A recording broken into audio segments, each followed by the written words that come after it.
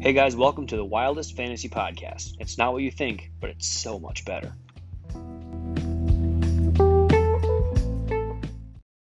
What is up, everyone? Welcome to another episode of the Wildest Fantasy Podcast. I am your host, Commissioner, and reigning champion, Kyle Wallner, coming at you again with another action-packed episode of the Wildest Fantasy Podcast. And guys, let me tell you, this time of year, you can just smell the playoffs in the air, and things are getting really exciting. So with all that excitement coming, I need to make sure that we get things really nailed down with these COVID procedures here and the way things are going to work. So let's dive into the alternate situation that we have going on in case there's a game canceled. So typically the NFL's procedure thus far this year has been when there are positive tests that put a game in jeopardy, they postpone it to either Monday or Tuesday and then hope that everything clears up by then.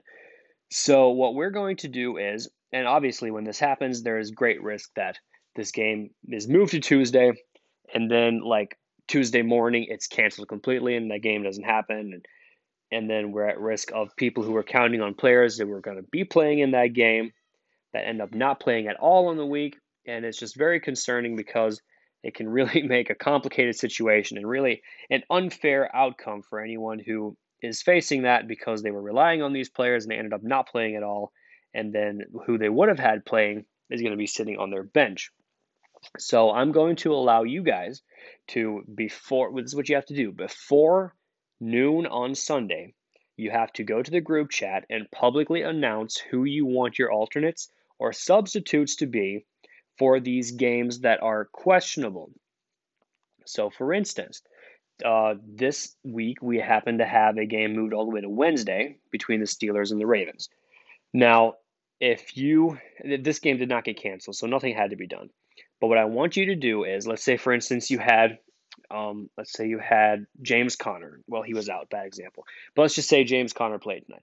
James Conner of the Steelers, you would have went in before noon on Sunday to the group chat, and you would have said, I want my alternate for James Conner or my substitute for James Conner to be a blank player. Let's say Miles Sanders, right?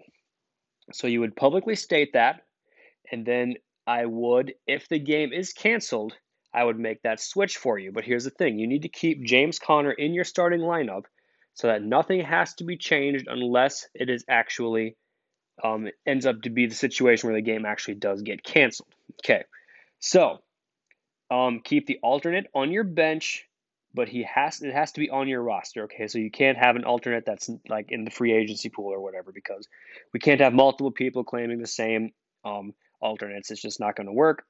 So you need to keep your alternate has to be on your bench, and your player that you would be substituting for has to be in the starting lineup. So you will only be allowed the alternate will only be enforced and will only be replaced if you mention them before noon on Sunday, if the game gets canceled. But I will also make an exception for if the game doesn't get canceled, but the player that you had in that game tests positive and is out because of COVID after noon on Monday. This is to avoid or after noon on Sunday, I should say. Sorry. This is to avoid the situation where if you have a player there's COVID going around the locker room, and then on Sunday it seems like it's fine and they're going to play, and then on Monday they test positive, but all of your bench players have already played, so you have no one to replace them with. So only in that situation will I allow a substitute to be put in for COVID. If your guy just has COVID and it's announced anytime before Sunday at noon, that's going to be like an injury, and it's up to you to replace him. If he is announced after Sunday at noon and he is playing in the Monday night or Tuesday night or Wednesday night game, whatever it is, then I will allow a substitute. So this is all really complicated, guys, and I'm doing the best I can to explain it, but it's your job to make sure you understand these rules properly. And if you are uncertain, I need you to contact me and just get this figured out. There will be no exceptions if you don't do this procedure correctly in the way that I'm stating it right now in these rules, then you will not get the alternate, and it's just tough luck. So make sure you understand it, and now let's get into the fun stuff. All right, guys, now we're getting into the winners of the week, and our big winners this week are Billy, who took down Robert, Todd, who beat Denise, Mike, who beat Josh, Greg, who beat Kyle's daddy, and Lyndon beat Kyle. All right, in this week's statistical analysis, we have the high score this week was Todd with 176 points in his matchup. The low score was Josh with a measly 79 points, and the average score in the week was a respectable and probably, average for the entire year, 117 points. All right, and now getting into this week's award ceremony. Starting things off, we have, as always, the Steamroller Award. This one goes out to Todd this week for beating Denise by a league-high margin of 64 points. Good work, Todd. Nice win out there, and better luck next time, Denise. This week's Moral Victory Award goes to me, who scored 143 points in my loss this week. Pretty brutal. It's a great week, 143 points. It's like you can't really ask for much more than that, except for my opponent got much more than that. So it really sucks for me, but it is a moral victory at the end of the day. And this week's immoral victory goes to Greg, who he won, but he only had 104 points. Pretty crappy, kind of immoral, and it really sucks. Do better. The Little Bit Award goes to Lyndon. And we have a big one this week, guys. The Going Nuclear Award goes out to Lyndon, who had Tyreek Hill in his lineup. Guys, Tyreek Hill put up 51 fantasy points. That is unbelievable. One of the best weeks I've ever seen from a fantasy football player in my entire career here, guys. And it really was a big part of why he took me down this week. And, Tyreek Hill just went nuclear. And last but certainly least on the list, we have the Projectile Dysfunction Award, which goes out to Scott, who missed his projection by 30 points. All right, ladies and gentlemen, it is now time for our weekly power rankings, and getting things kicked off at number 5, we have Billy, who scored 110 points this week, and he won, and he is staying at number 5 because he was also at number 5 last week. And, he's been steady, and he is worthy of that last spot in my power ranking. Yay!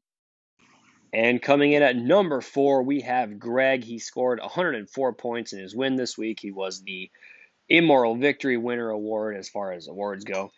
He is staying at number 4 from number 4 last week, and he's been good all year, but it really seems to be tailing off for him, and I don't know, things are looking like he's definitely not hitting his stride heading into this playoff stretch. Yay! All right, and now at number 3, we have a team that has been really hot as of late. Things are just really trending in the right direction for this guy, and it is me with 143 points, and things are looking good right now, even though I lost. So I am down from number 2 because I did lose, but it was still a good week, and I'm still very optimistic about my future in this league. Yay! Coming in at number 2, we have Lyndon with his 167-point win this week. He is up from number 3. He did really well. He would probably be in the number 1 spot would it not be for number 1 having a huge week this week. And so you're going to stick at number 2 for now, Lyndon, but things are also looking good. It looks like your team is peaking at the right time. Yay! And coming in at number 1 for the second week in a row, we have Todd. He was the high scorer this week. He was number 1 last week, so how can I really move him down? He won once again, and things are looking good for him. He's sitting at the number 1 seed, and he's not even tied. He is 9-3, and he is the only 9-win team in our league, and things are just looking good for him. Way to go, Todd. Yay! All right, and now taking a quick peek at this week's crucial matchup, we have Billy versus Todd, and Billy has to beat. Billy really has to win this game here against number 1 seeded Todd. If he really wants any shot at making the playoffs, he is, as of right now, sitting at that number 5 seed, just outside looking in. And you just gotta wonder if he's going to be able to pull it off. But if he can pull it off, things are looking like he still has a shot. But he has to win to stay alive. All right, guys, that's going to do it for another episode of the Wildest Fantasy Podcast. Thanks for listening, and good luck to all of you this week, except for the absolute bottom-dwelling trash Mike who I'm playing this week. You suck. Oh, thank you.